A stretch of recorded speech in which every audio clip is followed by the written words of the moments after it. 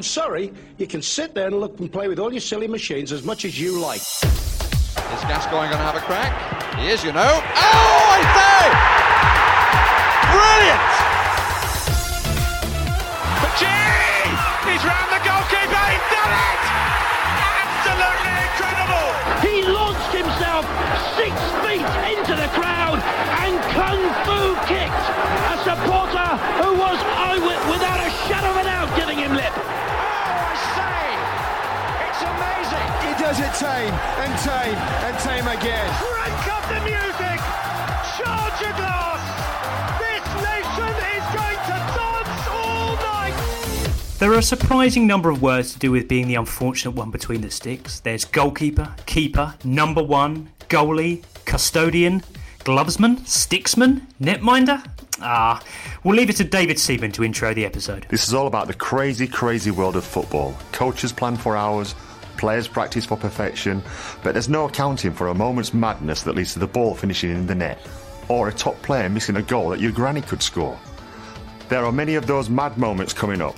Brought to your ears by The Athletic, this is Football Clichés. Joining me for this one about the art of goalkeeping, first of all, Charlie Eccleshare. How you doing? Good, how are you? Yeah, I'm not too bad. Rate your goalkeeping skills. Really, really bad.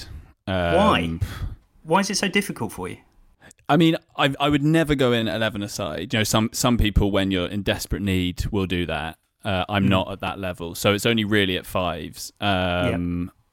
I mean, all right at blocking shots with my feet, but hands, no. Okay, not happening. That's honesty. Alongside you, in a virtual sense, is David Walker, who, now I think about it, has a really goalkeepery name. Congratulations, Dave. What's so goalkeeper about it? I just picture a sort of Championship League One, mid-30s goalkeeper. Really solid, perhaps former England under-21. I did get a pair of goalkeeper gloves for Christmas, I think, when I was 9 or 10. So at one stage, I can't even really remember. I don't even think I ever actually played in goal, but I definitely had enough of a desire to be a goalkeeper that I asked for a pair of goalkeeper gloves for Christmas. So I don't know what went wrong. On that subject, I am actually wearing my new goalie gloves, which I bought just before lockdown and haven't had a chance to wear to five-a-side yet. And they're fresh and I'm wearing them. Excellent. Can we hear them? Sure. Lovely. Thunderous. So satisfying. You can enjoy The Athletic for free for 90 days. That's enough time to watch 2004 DVD classic David Seaman's Jeepers Keepers 2,273 times by going to theathletic.com/clichespod. That's theathletic.com/clichespod. And this offer expires on May the 28th at midnight. This is something I've really wanted to get off my chest about goalkeeping, Charlie. It's just that I'm convinced that maybe 80-90% of saves that are considered to be great and brilliant they're simply not. I would classify them as, if the goalkeeper hadn't saved them, it would have been an absolute terrible error. Can you think of a specific save that you have in mind? I suppose a classic example, sort of in a generic sense, would be any shot from sort of close range that simply hits the goalkeeper goes straight at them. And they might have had to move themselves a little bit in order to make the save, but I think it's more the kind of the aesthetics of it all that lead people to believe it was a tremendous save, great save, wonderful, when really they just existed in order to make it happen. And I worry that it's a combination of there just being a quite low bar for the appreciation of goalkeeping. It definitely is, I think, misunderstood. There's a mystique about it. It takes on an almost mythical role, the goalkeeper. But I think that said, it's easy to think that all this, as you say, that most saves are just standard. They're a good shot stopper. Yes, that's their job, to stop shots. But as we touched on at the top with Charlie, like, we've all gone in goal at some point for 5 minutes or for a game or whatever. And Christ Almighty, it's horrendous. Like these people should be lauded for simply being in the way of shots. When it just, every bone in your body wants to jump out the way of the ball that's coming flying towards your head at 90 miles an hour. The vast majority of pundits aren't goalkeepers. They're sort of well-known, spectacular outfield players, and goalkeeping is a bit of an afterthought for them.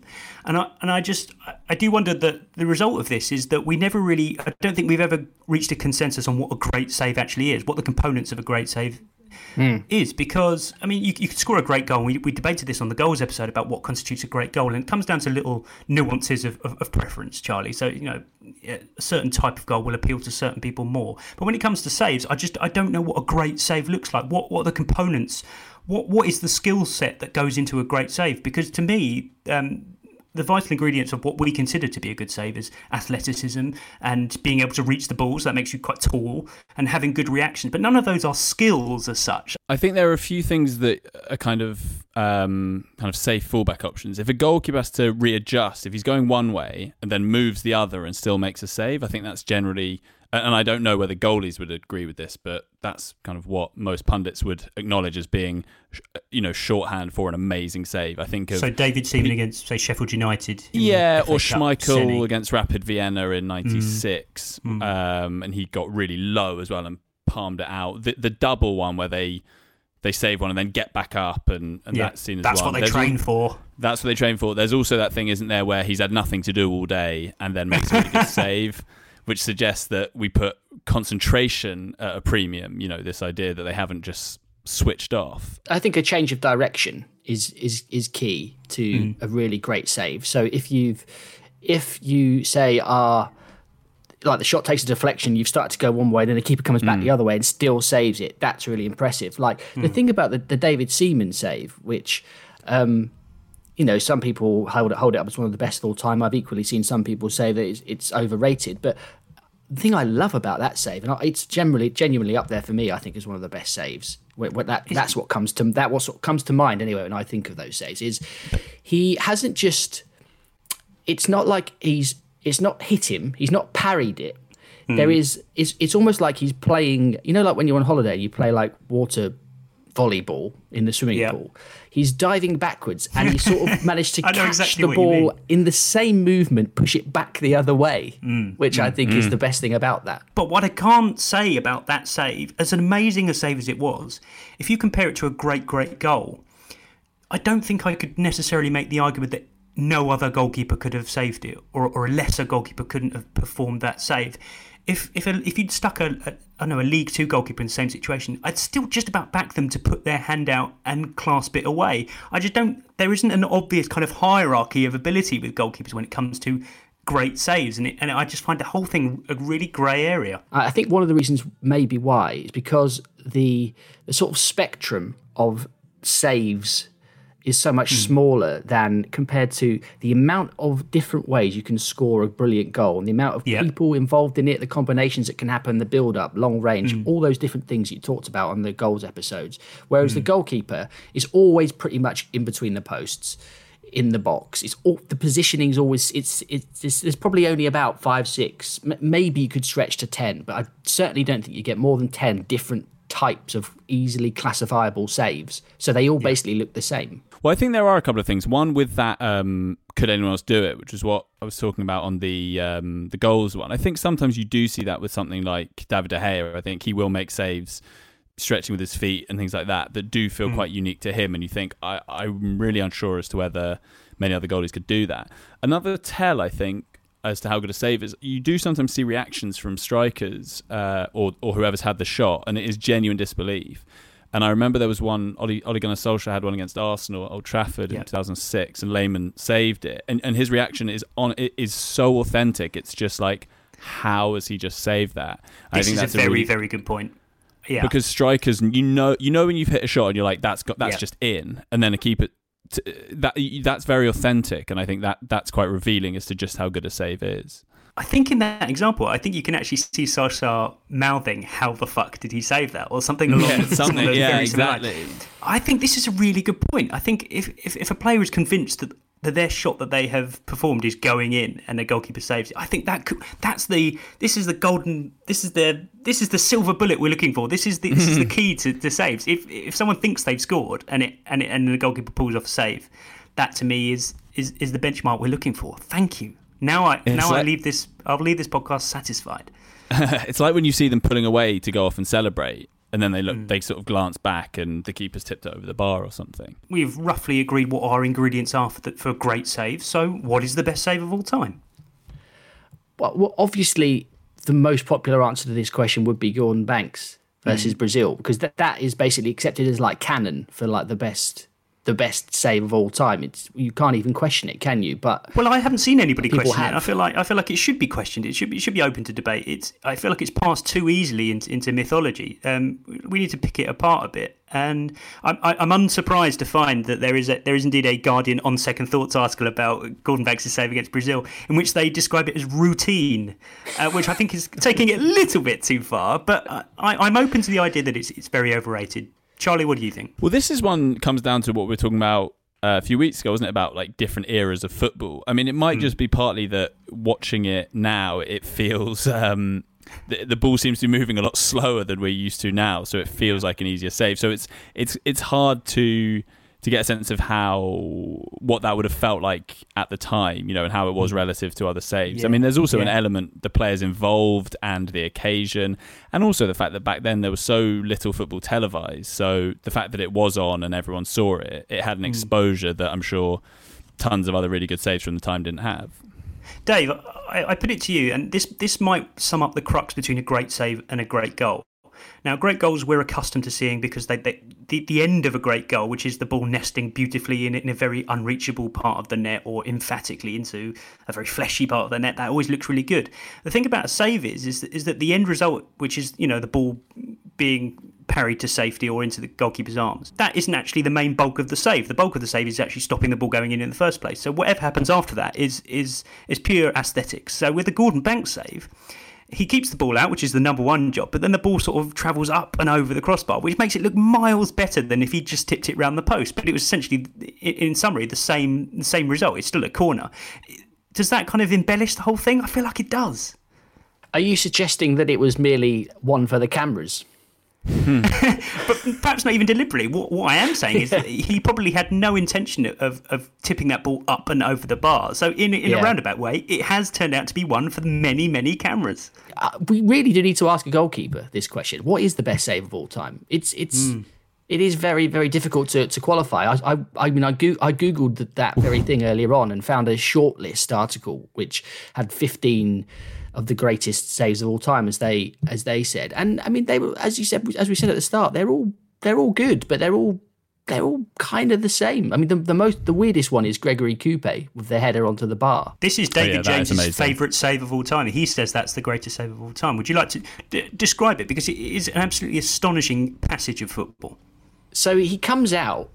He's playing for. Is he playing against Barcelona? Against Barcelona in the Champions League. Yeah. So he comes out. He gets lobbed, but he manages to run back, and for whatever reason, I mean, the only thing that comes into his mind is, I can't get to it with my hand. I don't know why he didn't stretch out and try and tip it out with his hands, but because it's a back pass. It's a back pass. Oh right. So it's a back pass from a defender. So the defender sort of lobs a back pass towards him, and he makes the decision that he's not going to handle it, despite the fact that I reckon that he probably would have got away with it. Yeah. So he then heads it onto his own crossbar. But it's like it's a fantastic diving header. He's like full on like human darts, like incredible. Straight arms down by his side, heads it. I mean, he's probably just trying to get his head on it. But it kind of looks like almost that he's aimed to hit it against the crossbar. It's so perfectly timed. But then, the ball just drops back into the mouth of the goal, and the on-rushing Barcelona forward comes in to try and tap in the rebound, and he manages to get up. He falls into the net, gets out from within the goal mouth, and blocks the shot, which is which caps it all off. It is amazing. And that second save alone is a really, really incredible save, like genuinely top-tier stuff. And so if you throw in the kind of absolutely crazy sort of action film diving header at the start of it, I genuinely think this might be the best piece of goalkeeping I've ever seen. Can't think of anything better. Let's get into the nuts and bolts of the language of goalkeeping. Charlie, if I said unorthodox but effective, what kind of saves are we talking about here? I'm thinking about coming out and like sliding forward with his legs and blocking, just getting a block on with a body part you don't normally associate with making saves. Yeah, it's just taking one in the groin or something, or the unmentionables, and then the commentators have a little chuckle and talk about how unorthodox it was that he just simply got his body in the way, which is literally his job. Charlie, when they say a shot has been hit at a good height for a goalkeeper, what are we talking about? Well, I think of these as penalties mainly. You hear about a good height, and that's a bit off because if it's low enough they can't really get there, and obviously if it's too high, so it's a little bit elevated, just enough that it's not going to go under them, and it's kind of at hand height. Batty, Argentina, 98. I feel like Yeah, that is the sweet that spot sort of of good thing. height for goalkeeperness. I also enjoy how the workload of the respective goalkeepers in a match towards half-time becomes kind of the bellwether for how the game is going. So I feel like the happier of the two managers is exactly equal to whoever's been the busier of the two goalkeepers. I feel like that's their fundamental role is to decide the ebb and flow of a game, is how busy one of the two goalkeepers has been. To pick up one of your early points, Charlie, I always enjoy it when we laud a goalkeeper who has basically just been standing around for ages and then suddenly makes a save, as if that's, like it was like a bit of an inconvenience for them. They were doing something else. If I have to. We kind of described that as being called upon, as if it was their duty and they were being conscripted. Dave, what do you reckon the origin is of a beaten all ends up? Because I feel like it feels like it could be quite a general phrase. You could use it in many situations, but we only use it when goalkeepers are just emphatically beaten by a goal. Yeah, is it normally used when like a goalkeeper is just completely static at a free kick and it's just gone? They just watch it gone past them. They're beaten all ends up. I think it's more sort of when keepers are at full stretch, there's nothing they could have done. And that's the implication I get from all ends up, is there's literally nothing more they could have done. And we're into kind of two goalkeepers wouldn't have saved that territory. That's what I think all ends up means. Can we get into the two goalkeepers wouldn't have saved that territory? Yeah, sure. Please? Absolutely. Because if you actually think about that, like, even if you did have two goalkeepers in the goal mouth, you still wouldn't you would technically be beating both of them. Unless they were standing behind one another. Well, I disagree, because technically you're aiming at the goal and you've evaded both goalkeepers with your shot. Yeah, but only one goalkeeper surely would have had the opportunity to save the goal, just by virtue of them being in the same goal mouth. I wasn't expecting to debate this, but it's very important that we do. And I'm now wondering whether, is a goal better if no goalkeeper in the world could have saved that, or if two goalkeepers couldn't have saved it? Which one is better? I'm really struggling with that. I feel like two goalkeepers would be better than the best goalkeeper in the world. Depends how well they coordinated themselves. Two terrible goalkeepers would be a lot worse than having David De Gea in goal. No chance. This is a fundamental point. No way. If this could ever be experimented with, I would wager that teams who have two bad goalkeepers, and I don't know what your benchmark for bad, let's say like the worst goalkeeper in the Premier League, whoever that may be, two of him in goal. No, worse than that. Like two amateurs. How bad?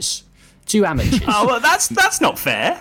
That's not what the phrase implies. The phrase doesn't say two absolute no marks you don't know how to put on a pair of gloves. We're talking about two goalkeepers. Two goalkeepers who would be eligible for that game in question. That's what they're saying. You can't move the goalposts. You're quite literally moving the goalposts. Stop it. On similar lines, I also struggle with when a co-commentator really vaguely, this is peak vague co-commentator, says, "Well, it had to be good to beat a keeper of his quality from there." So what's the distance that we're talking about here? And just how bad should a goalkeeper be that it's worth sort of shooting from 30 yards all the time? I just don't think any elite goalkeeper would ever not qualify for that sentence. A keeper of that quality, keeper of his quality, not going to beat you from there. But yeah, it gets 25 yards plus, right? Yeah, and often for free kicks, I think it's if like you take a free kick quite speculatively from a long way out, and it's like you're not going to be a keeper of his quality from there. I do like on a purely aesthetic level, Dave. I'm a big fan of a despairing dive, and I feel like the greatest exponent of despairing dives in the Premier League is Jordan Pickford. I guess it's a combination of factors. Really, he's just quite small. And secondly, he's a very willing goalkeeper. Everything he does seems to be incredibly earnest and very just to the max. And when shots go in that are just so far beyond his reach, he'll still probably go for them. I've never seen a statuesque Jordan Pickford. Yeah, absolutely. I mean, he's extremely, to the point where sometimes it affects him. He's extremely passionate, committed man. The despairing dives, though, a listener pointed out yesterday when you put the tweets out ahead of the show, listener Joe, he pointed out a nice subsection of the Phil Jones School of Expressions, the Van der Sar scream, which I wasn't aware of, but there are some amazing pictures of Van der Sar.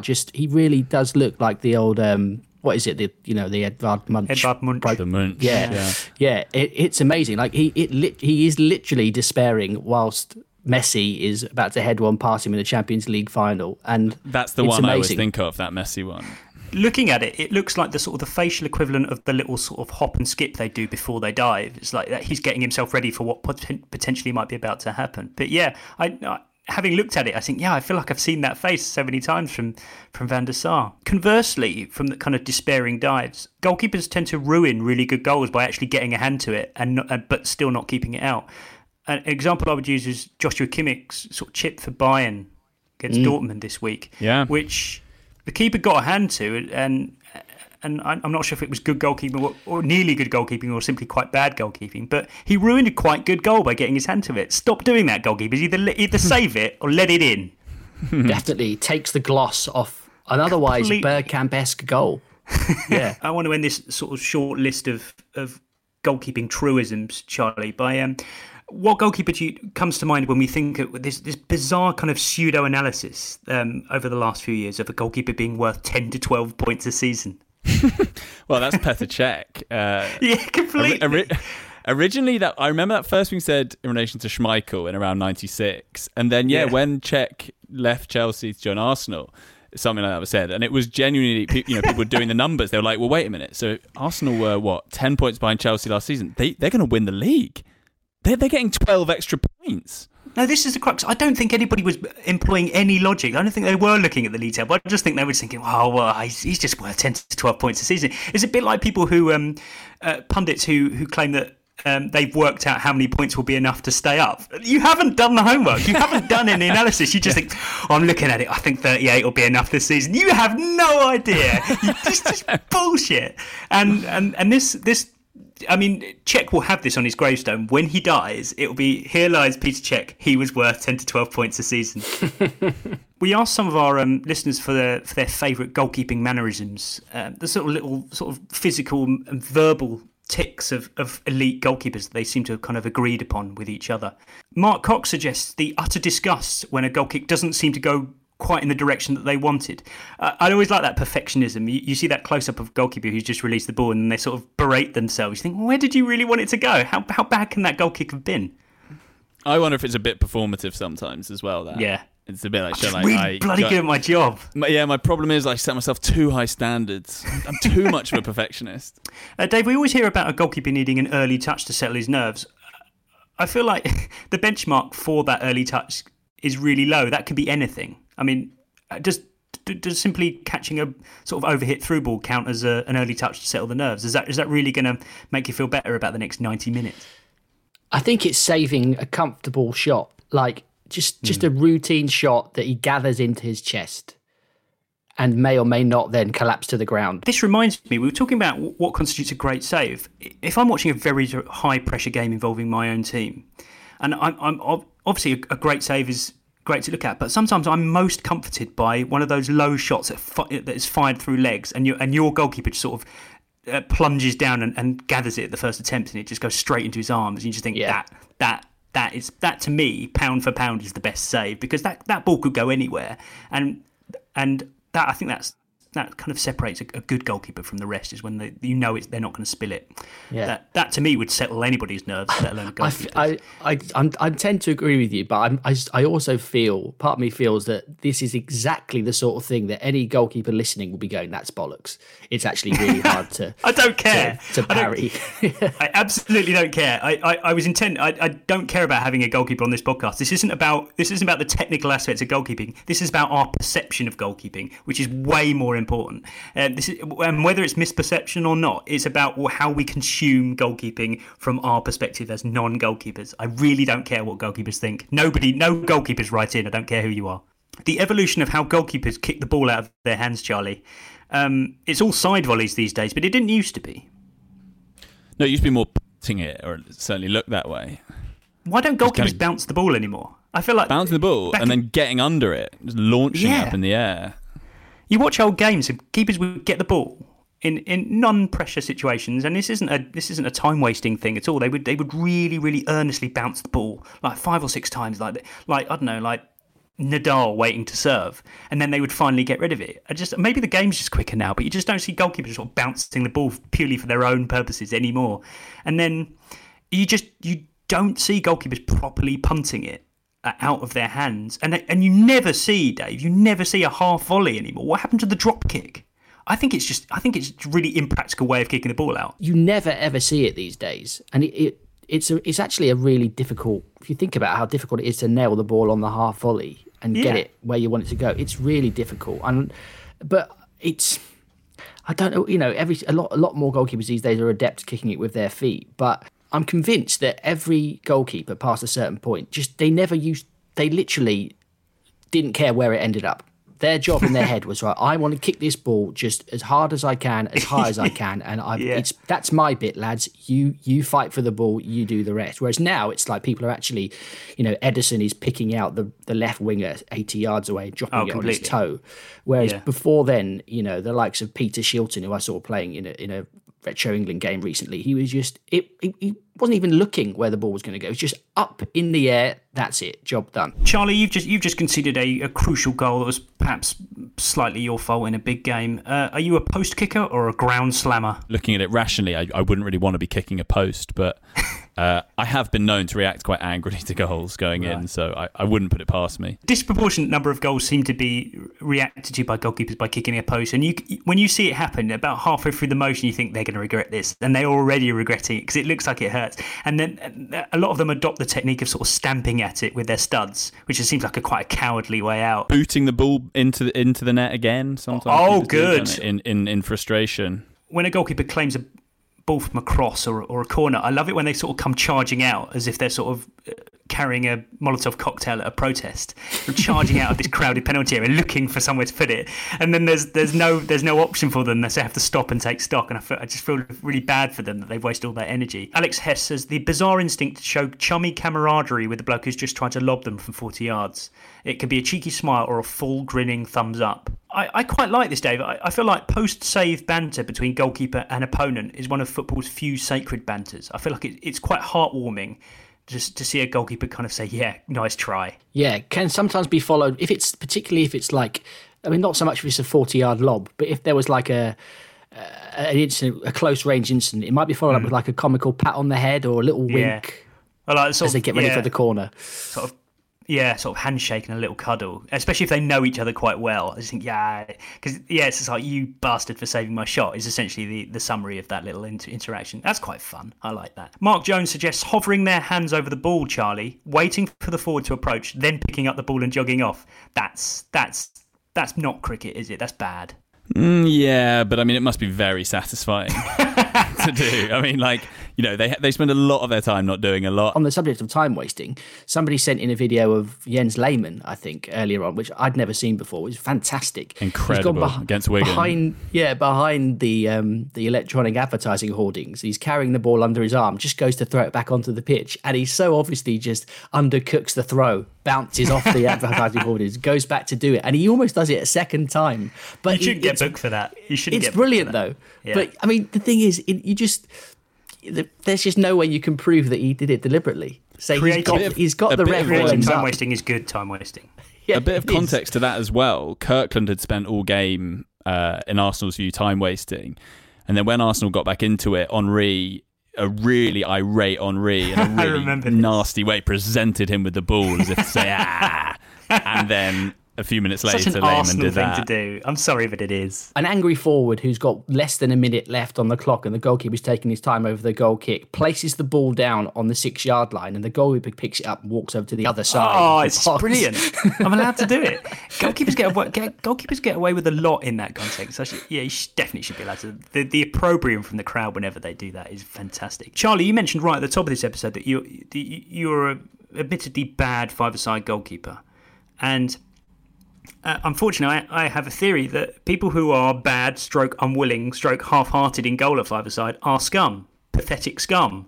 What is wrong with people who aren't good in goal at five-a-side? How difficult can it be? I wouldn't. I said, it was a terrible Sunday league, like 11-a-side. Yeah. Five-a-side, I think my anticipation is all right, so I can get in half-decent positions and make blocks with my feet. I think it's partly a coordination thing of not really knowing how to use my hands to block shots. It undermines a whole game of five-a-side, especially even a reasonably competitive one. If someone, I mean, we're all versed with the idea that everyone has a little stint in goal, and that's pretty much the standard system. And you don't go in if you've hurt your hand or something like that. That's absolutely fine. Oh God, the amount of ridiculous. Oh yeah, I've sprained my finger.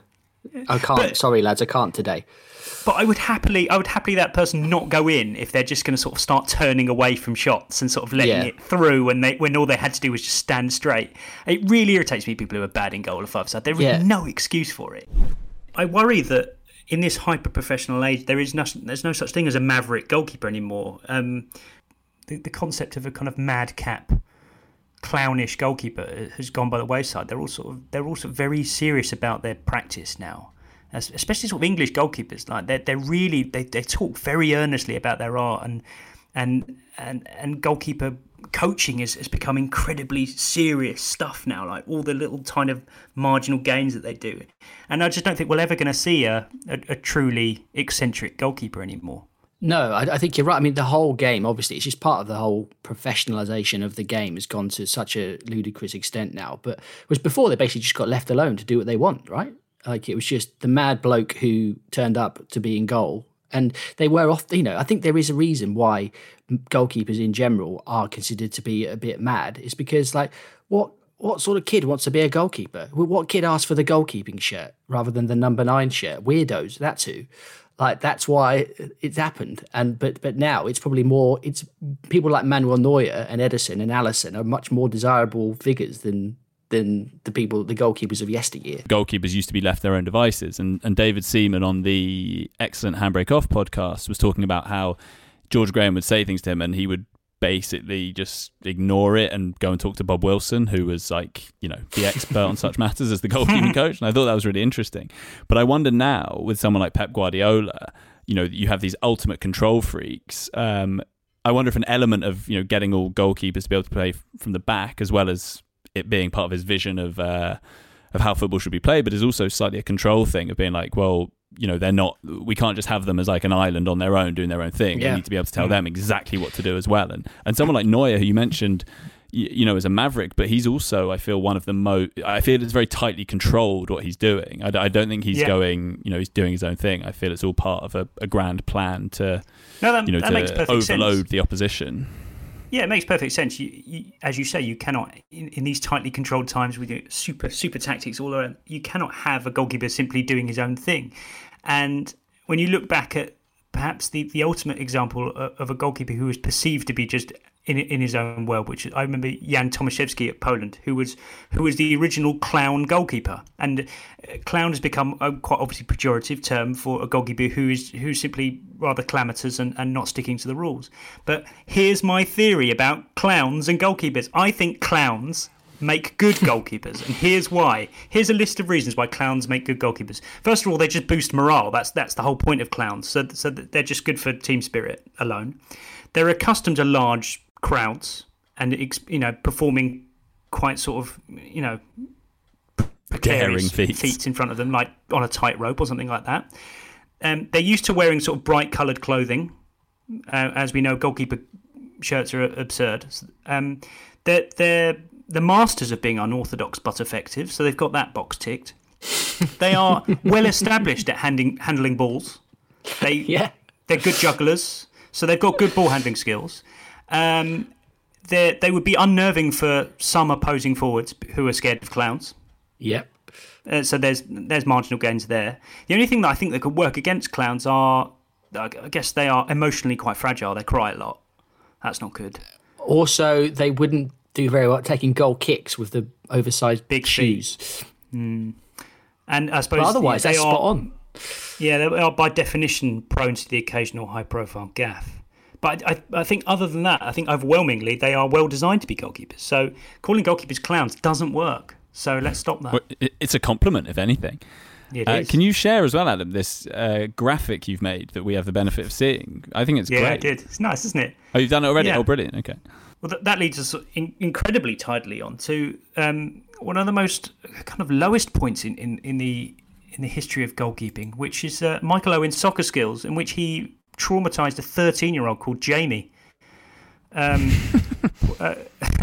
I tracked him down a few years ago. He was a Leeds fan, and his hero was Nigel Martyn, and he turned up to this kind of Michael Owen Soccer Skills. It was a video, and it was done for BBC Two as well. And he was just sort of systematically bullied by Michael Owen, and it culminates in this, of course, now famous line from Neville Southall, who was overseeing these things. But that's just the cherry on the icing on the top of the cake. It's this sustained, really weird sort of lording it over a 13-year-old goalkeeper. It starts, and we're going to play the audio of this because I think you can just about get the whole vibe from it. It starts with a volleying drill, and one of the coaches throws the ball up to Michael Owen to volley from 6 yards, literally 6 yards, and he's hammering the ball at this goalkeeper, and seems to be thoroughly enjoying it.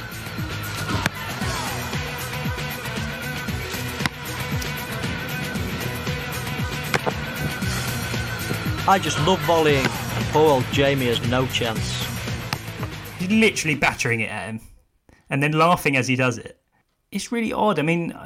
I guess the producers and director at the time had no kind of beef with it, and it was probably all quite good fun. But it's when they start doing the one-on-ones, and then Owen just sort of steadily enjoys it more and more, scoring past this 13-year-old. He nutmegs him, he chips him, and then the last one is he sort of curls it round him from the edge of the box. And then, of course, we have the immortal line, which we should also play. Get in there! Well done, he's 13. Game, set and match, Owen. Actually wheeling away in celebration here, Michael Owen, into an empty stadium. I wonder now, though, with the fact that anything you put out is going to become a huge thing on social media or whatever, if that's a deterrent to this sort of amazing thing happening, that like now they might be a bit like, you know, Owen's people at this time would have now been like, look, if this goes out, he's going to look really bad. It's going to become a big thing online. Like, can you like tone it down a little bit? Whereas there wasn't that sort of deterrent before, and it just made for these incredible raw. I mean, that's so raw of him, isn't it? He's not putting that on. He's acting completely naturally, and it's incredible to watch. It would be fine if there was any indication on the video that Jamie, the 13-year-old goalkeeper, was enjoying it in any way, shape, or form. But he just was in on the joke.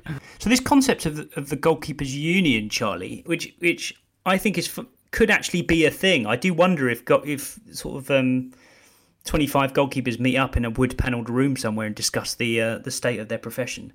Some of the cornerstones of what they probably agree on is that at half time of extra time, or if they lose the coin toss at the start and they have to change ends, goalkeepers must shake hands as they pass each other. I feel like that's a real act of solidarity. Similarly, not celebrating if one of them scores past the other one from 80 yards. I feel like, you know, you shouldn't lord it over them too much. What other things should the goalkeepers union insist on? Well, I think they agree upon the fact they don't get enough protection in the penalty area. You know how that's something that's a kind of universal complaint amongst commentators that you can't go near a goalkeeper anymore without a free kick being given. But I know from reading David Seaman's autobiography as a kid that there's a big misconception about that, and actually they do need protecting because it's very dangerous coming out for crosses and getting elbowed by John Fashanu and the like. At the same time, goalkeepers sort of rush out with their studs showing, which feels like an overreaction to their under-protection, Dave. Goalkeepers are quite nasty in their own little way, aren't they? There's just as much danger of a centre-half or a striker being absolutely clattered by the fist of a goalkeeper as there is at the goalkeeper being clattered by the head of the striker. So I do think they probably over-egg the danger that they put themselves in. They can use their hands, after all. Yeah, I challenge you to read Safe Hands, the autobiography of David Seaman, and you may revise your opinion. It's on the list. Charlie, here's another little vague goalkeeping theory that no one ever has really answered for me, which is, when do goalkeepers really peak? Yeah, it's really funny you say this, because on a snippet of England-Scotland I was watching, Kevin Keegan addressed this in quite a Keegan sort of vague way. It was like, you know, and he's still got years to come of being amazing. I think it was about Dave Seaman. God, we're talking about him the whole time, but he was the England keeper at the time, and I think it was he's still got years left. I mean, the consensus obviously is that it's later than outfielders, and so why? Yeah, that's fine. Why though? I guess because it's less about the athleticism, and experience and gravitas and judgment is more of a thing for them, and so you accumulate that because keepers aren't trusted. Keepers start their careers later, don't they? So you rarely have teenage keepers. They probably don't start being trusted as number one until a bit later. So they're not coming into that kind of sweet spot of experience until a bit later than there's presumably an element outfielders. of wear and tear about it as well. Like, you're not running yourself into the ground for 10, 15 years. Yeah. You keep going at that level. But I find that so weird though, because they're throwing themselves around, like we said earlier on. Surely they do more damage to their joints than, they're not running, so they don't lose the cardiovascular fitness that a central midfielder would need to be at his peak. But they are throwing themselves about. They have to be agile. And surely a 40-year-old is not agile as a 28-year-old. Charlie's point was quite correct, is that you look at really old goalkeepers at the top level. Let's say Buffon, for example, who towards the very, very end of his career wasn't about flinging himself about. He'd learned so much about the art, and he was so clearly just so conscious of what happened in pretty much every football game that he was going to play in, that it was just about commanding his area. He didn't actually do very much in the vaguest sense of the word. He wasn't flinging himself out like Pickford. He just knew what was about to happen. So really, it's just about kind of appearing very calm and being a presence in that goalkeeping vernacular, just commanding your area. And I think that's how goalkeepers towards the end of their careers just become this kind of just presence in their area, but not actually doing anything. I think it's weird though. I think it's complete nonsense if you were to look into it. There's no reason why a goalkeeper can't peak at 28. Why he shouldn't be fully capable of being a brilliant goalkeeper, better than a 35-year-old goalkeeper at 25. I've got one question about goalkeepers that's always puzzled me. Why aren't they taller than they are? Because if you they think generally about are it, pretty tall though. They're the tallest player probably on average. I disagree because why aren't they like the average? I looked this up. The average height of a forward in the NBA is 6'9". So why and like American NBA teams will like go out and find the tallest kids and train them up and they'll like earmark them as being a basketball player from an early age because like I don't know the average height of a Premier League goalkeeper, but it's probably like 6'4", 6'3". I'd say there are some that are 6 foot. Yeah, there are some that are less than 6 foot. Like, why aren't clubs finding kids who are going to be 7 foot and putting them in goal? But there's a need in football as a goalkeeper to get low in a way that I don't know if there is that same need in NBA. In NBA, if your job is to shoot hoops, as it were, nice. That there's only an upside. Whereas for a goalie, you do need to be able to get low. You need to be able to do both. So there's probably a point at which you go too far, and a 7-foot goalie is not going to be very mobile and agile. Getting down for them. Though. Yeah, so there would be an advantage, but there would be a downside as well. So I can see why they're not just trying to farm sort of 7-foot keepers. You're keeping these 7-foot goalkeepers in the shed and they're going, what am I doing? Oh, God. I feel like every club should have at least one massive goalkeeper on their staff in their three. I feel like it's good to have one kind of niche appeal goalkeeper amongst your choice of three. Yeah, and they should fill that kind of third choice role, because third choice keepers for me should either be really massive, so they sort of provide something different. Like you could bring them on in a penalty shootout and they would do something different, or they should just be really, really old, mystifying signings like Rob Green at Chelsea last season or season before. Which ostensibly looks absolutely absurd, but I guess probably fill the kind of homegrown player quota aspect of it. But I love just the whole thing about third choice keepers fascinates me. And I've read a few interviews with the likes of Richard Wright and who was it? Taylor at Arsenal. Stuart Taylor, yeah. And the first question they always get asked is, it's pretty easy being a third choice goalkeeper, isn't it? It's just a bit of a good life. You're earning money for doing nothing. And they say, well, no, not really. It's like you have to be ready to play at all times. But on the face of it, from a kind of layman's perspective, being a third choice keeper just looks a really strange way of letting your career just kind of progress. And to me, their duties include being the guy who has to stand slightly in the other half during the warm-up and getting in the opposition's way while the other one takes goal kicks. And that's always really awkward, because you're watching it going, oh, they're going to get in the way of somebody, oh, they're going to have to go, or they have to go and ask for the ball back, which is like childhood revisited. It must be terrible. Sharing little jokes during... just before a penalty shootout and after extra time, where they go around sort of geeing up the first choice just before he embarks on the worst passage of football of his life. And just genuinely being around wearing gloves. I think it sounds great. Yeah, I'd happily be a third choice keeper. Dave, being an emergency goalkeeper, unlike third choice goalkeepers who lead this quite banal existence on the face of it, emergency goalkeepers have quite an exciting existence. They're ready to be called on, like the SAS, perhaps. Yes, although, undoubtedly they are less skilled than any member of the SAS. Otherwise, they wouldn't really be languishing around doing nothing. That's true. And that's what happens. There's a few examples of remember when Andy Gorham had to play for Man United when he was 41 or something. I do a double take every time I hear or see that. I just cannot believe it happened. Andy Lonergan nearly ended up in goal for Liverpool this season when Alisson went down and they had to get Adrian and then he got injured and everything. But there is, I don't know how famous this is to non-Watford fans, but it's a quite incredible story.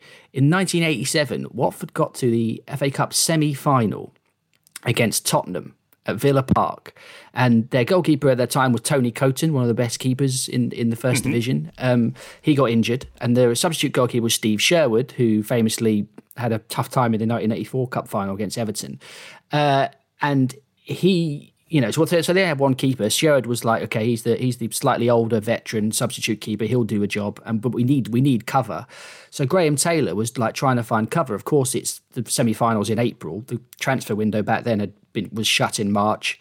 They couldn't sign anyone. There were no goalkeepers knocking around. He tried to get Pat Jennings out of retirement, who was in his 40s, wasn't interested. That's incredible.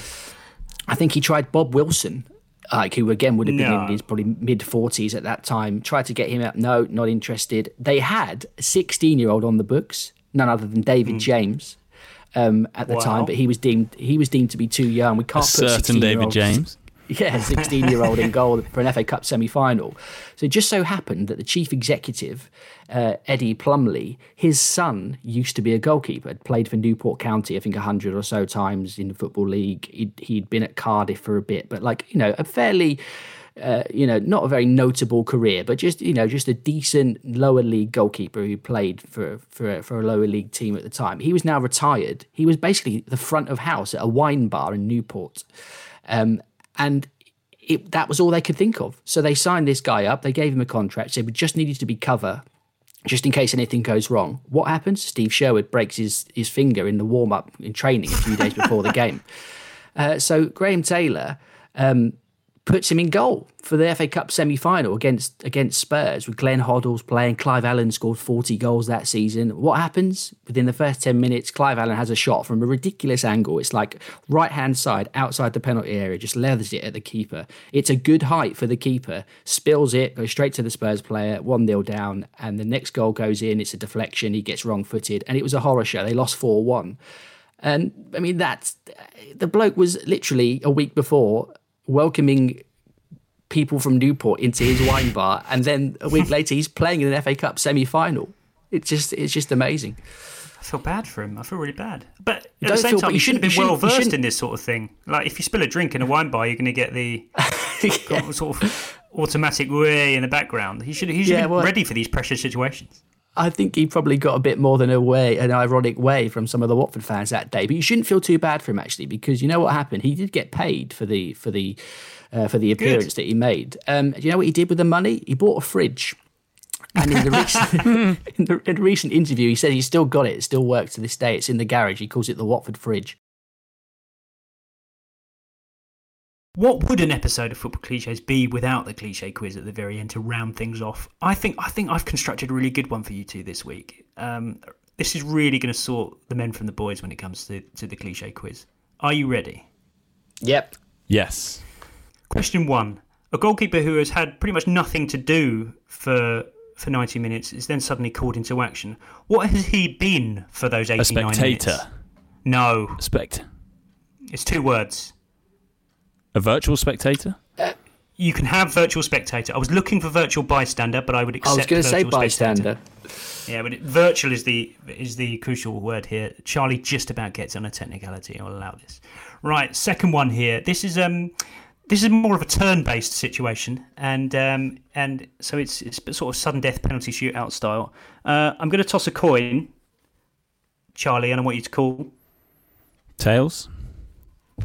Yes. Tails it is. You will go first in the name goalkeeping glove brands manufacturers. Oh. I will not have to name one. You can name one, then it will be Dave's turn. I will not accept Adidas, Nike, or anybody else who clearly make other things and just happen to do goalkeeper gloves. I want pretty much specialist goalkeeper gloves, and you will begin. Well, Reusch, however that was pronounced. Good start. Okay, I'll go for Uhlsport. Nice. Sondico for me, please, Adam. Classic, nice. Oh, it's going to get tough now. Oh, I mean, that's it, isn't it? Those are the three. I've got no idea. Is it then? I mean, does Warrior count? No. How dare you, Ad? You could have had Ho. That's genuinely Ho. You could have Cells. You could have had Storelli, and you could have had Tuto. Never heard of any of those. Others. Yeah, I've got to say. Once you go. Oh, well, you don't tell me, Charlie, that you would have got any of those. That's rubbish. I'm not having that. Oh yeah, I've heard of all of them. All wonderful brands in their own right. I was wearing one of those very brands myself right now, actually. So, but I won't say. Anyway, so Charlie's already won both questions. Dave, you're already out. Never have any luck in these things, do I? No, it's really bad. Okay, question 3. I'm going to ask it anyway. First on the buzzer for this one. A goalkeeper makes a horrendous mistake. And what does he wish would happen next? The ground would swallow him up. Oh, hat-trick, Eccleshare. Well done. He's done it. There must be something wrong with your connection when we do these, Dave. There must be something wrong with your audio feed. I can't imagine what the problem must be that you keep getting beaten 3-0 in the cliche quiz. It's really bad. It's really not good. You're supposed to be the head of audio as well. I know. Well, it's like I'm like you have me on so infrequently these days. I'm out of practice, like a third choice keeper. Yeah, but that's the thing. Like a keeper, you should be switching on at all. You haven't had to do a lot for the last few months, and then now you should be focused. Yeah. Well, I'm glad we've ended on this light-hearted note because I can feel like there's no more suitable way to play us out today, since we began the episode with him as well, than David Seaman chuckling.